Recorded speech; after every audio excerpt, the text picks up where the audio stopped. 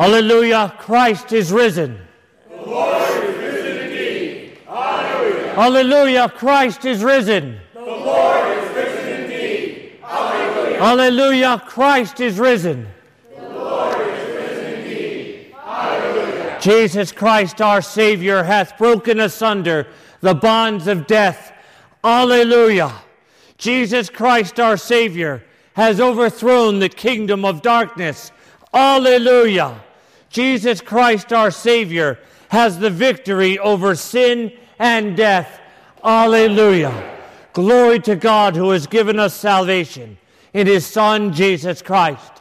Glory to God forever and ever. Amen. Please be seated.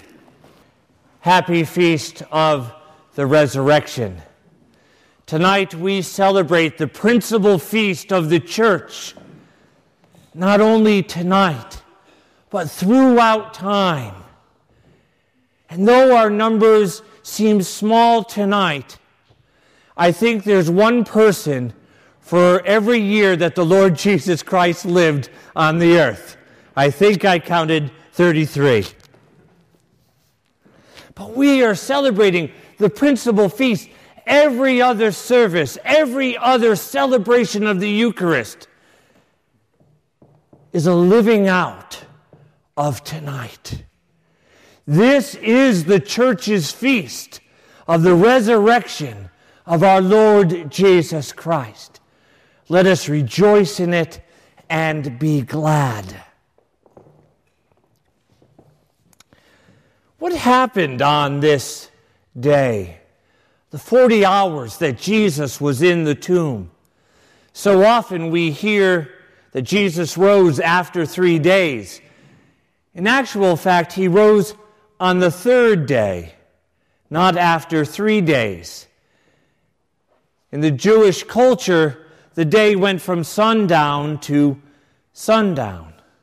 And so Jesus dies on the cross at 3 p.m. on Friday.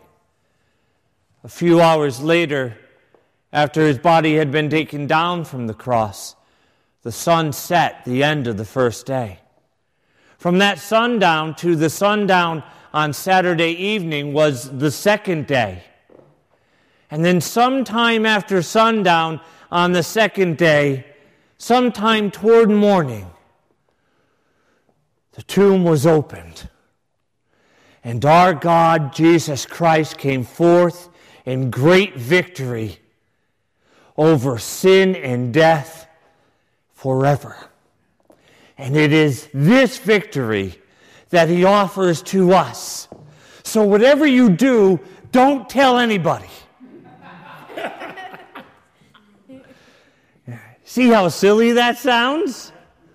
If we believe that indeed that God Himself has come in the person of Jesus, He's not raised up a prophet or sent an angel into the world, that God Himself has come into this world and was conceived in the womb of the Virgin Mary and was born in this world and died to confront sin and death on the cross and was raised in victory. How silly would it sound to say, but don't tell anyone. No, we are to proclaim it. And what is it? The very first thing that Jesus does after His death. He goes and He proclaims it to those who had died before His coming. To Adam and to Eve and to Abraham and to Moses and to Elijah and to David and to John the Baptist, who died before Jesus died. He goes and He proclaims. So often we think of Jesus dying on the cross and going to the Father. But what is one of the first things that Jesus says when He rises from the dead? He tells Mary, "Do not touch me, for I have not yet ascended to my Father."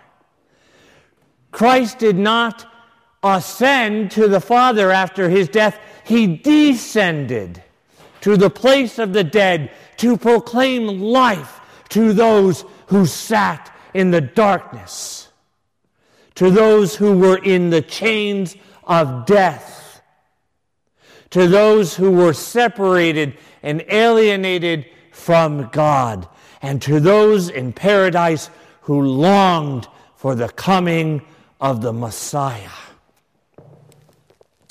We say in the Apostles' Creed, you said it tonight, I believe in Jesus Christ, his only Son, our Lord, who was conceived by the Holy Ghost, born of the Virgin Mary, suffered under Pontius Pilate, was crucified, dead, and buried. He descended into hell.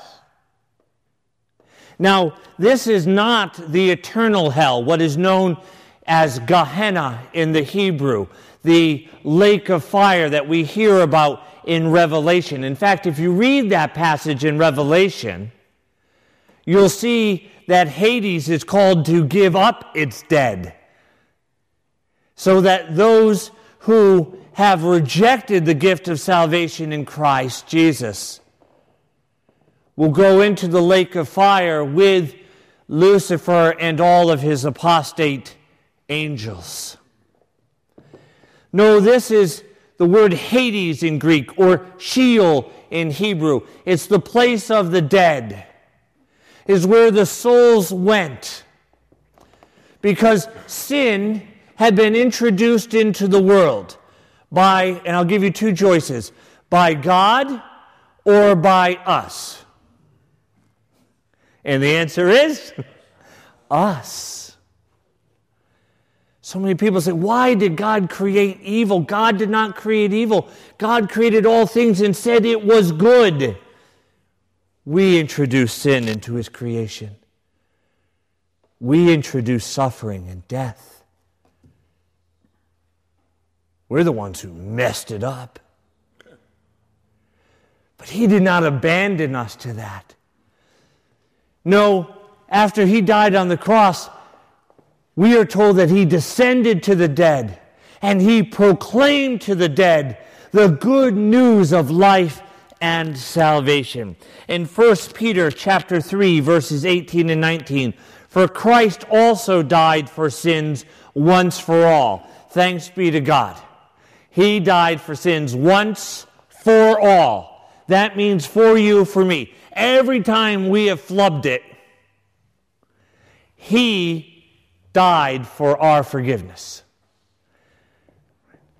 You don't have to atone for your sins, and good thing. Do you know why? Because you can't. You can never make up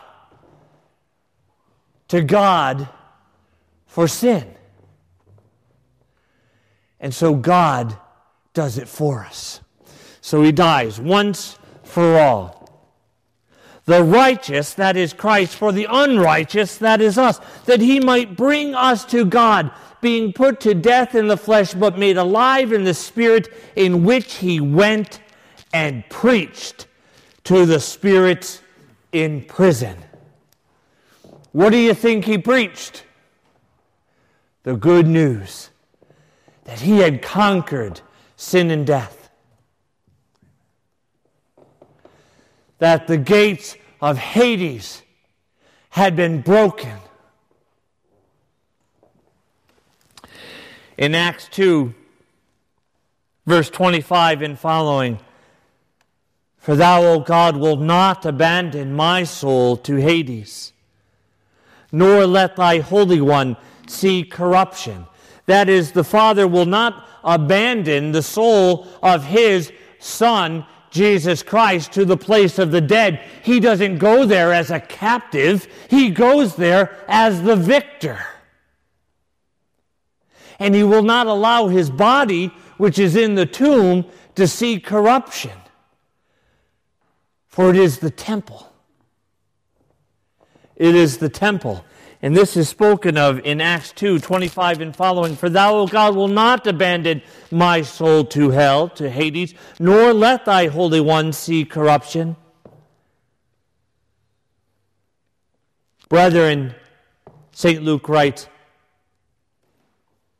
I'm sorry, he's quoting another. I may say to you confidently of the patriarch David, being therefore a prophet, and knowing that God had sworn with an oath to him that he would set one of his descendants upon his throne, he foresaw and spoke of the resurrection of Christ, that he was not abandoned to Hades, nor did his flesh see corruption. He doesn't go there as a captive. He goes there as the victor. I remember being little and playing capture the flag with lots of my neighbors. I was about 30. And when I was younger, my brother Rob and I would be playing, and I would always get captured.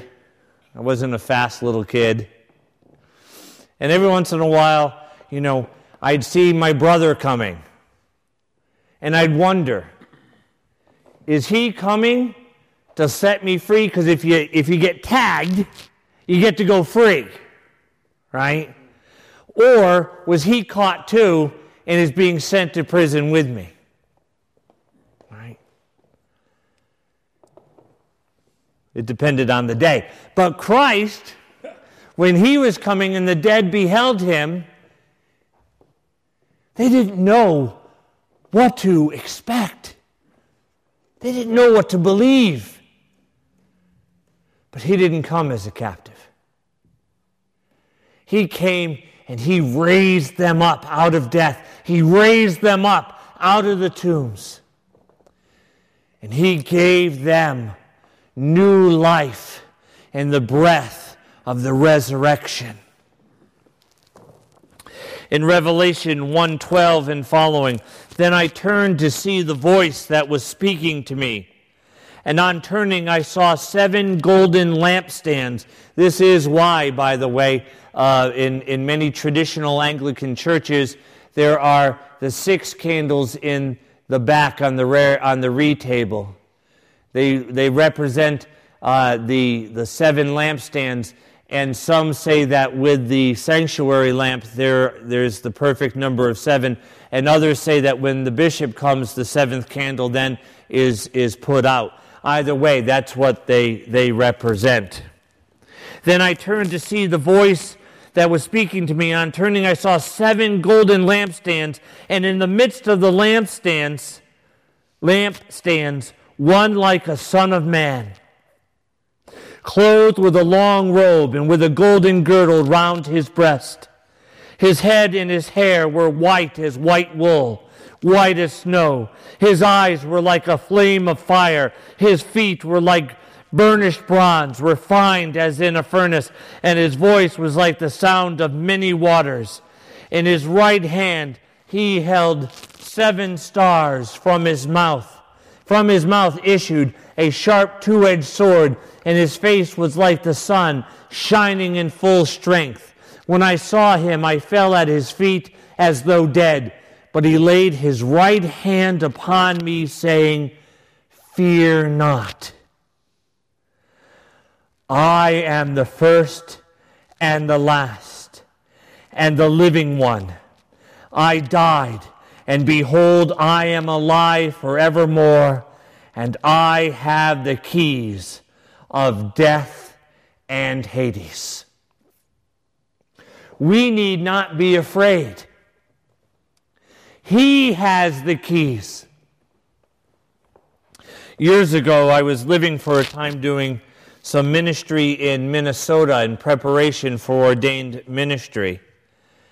And I went to The Life of Jesus. It was a production put on by this large mega church. They called the head pastor there the mayor because he had so many people in his church. It was bigger than his number of parishioners was bigger than the actual town that they were in. So they called him the mayor. But they would once a year transform their sanctuary and make it into Jerusalem, and the entire life of Christ would unfold. In fact, the the scene of his death was like something I will never forget because I felt like I was there. It was absolutely incredible. And I was pretty sure that that man was being crucified. They warned people that if they had a heart condition, that the sound of the thunder and the sound of the earth shaking with the earthquake when Jesus delivers over his spirit could impact them negatively. And so they should be aware of that. But when Jesus said, "It is finished," and bowed his head,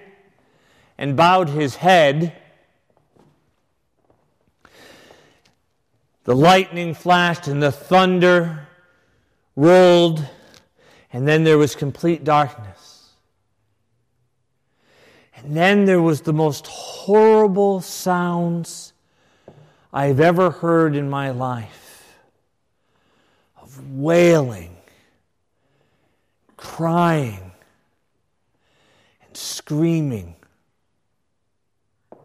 And it was in complete darkness.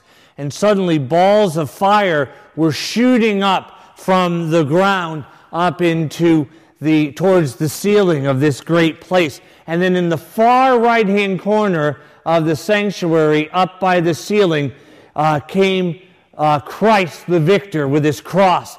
And he descended down into what I came to understand was hell and Hades. Then as the light started to come up with the flames a bit, you could see the dead in the chains and the demons running in fear. And Christ came down. And I remember the person who played Christ going like this. And the devil Satan was holding the keys of death, and he retreated back. And so Christ went like this again, and he retreated all the more, and then Christ went like this again, and then the Satan figure crawled up to Christ and handed him the keys of Hades and death. And then Jesus, the victor, grabbed Adam and Eve out of two tombs and ascended up and out. And then everything went dark again, and then the next thing, the stone was being rolled away. Absolutely incredible. I hope we can do it next year here in our church. Absolutely incredible. Fear not, says the Lord. I am the first and the last and the living one. I died, and behold, I am alive forevermore, and I have the keys of death and Hades. Not the devil, Jesus. There's no reason to fear death anymore because Jesus is the door. He is the way and the truth and the life.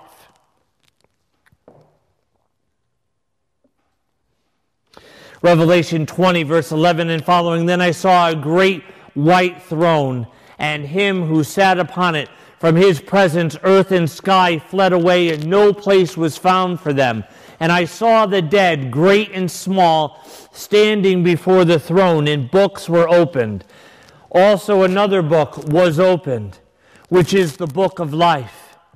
And the dead were judged by what was written in the books, by what they had done. And the sea gave up the dead in it. Death and Hades gave up the dead in them. And all were judged by what they had done. Then death and Hades were thrown into the lake of fire, and were no more." This is the great victory that we celebrate today. Our God reigns. Our God is the victor. Our God is life. He is your life. This is why we exist, to make him known. Alleluia, Christ is risen.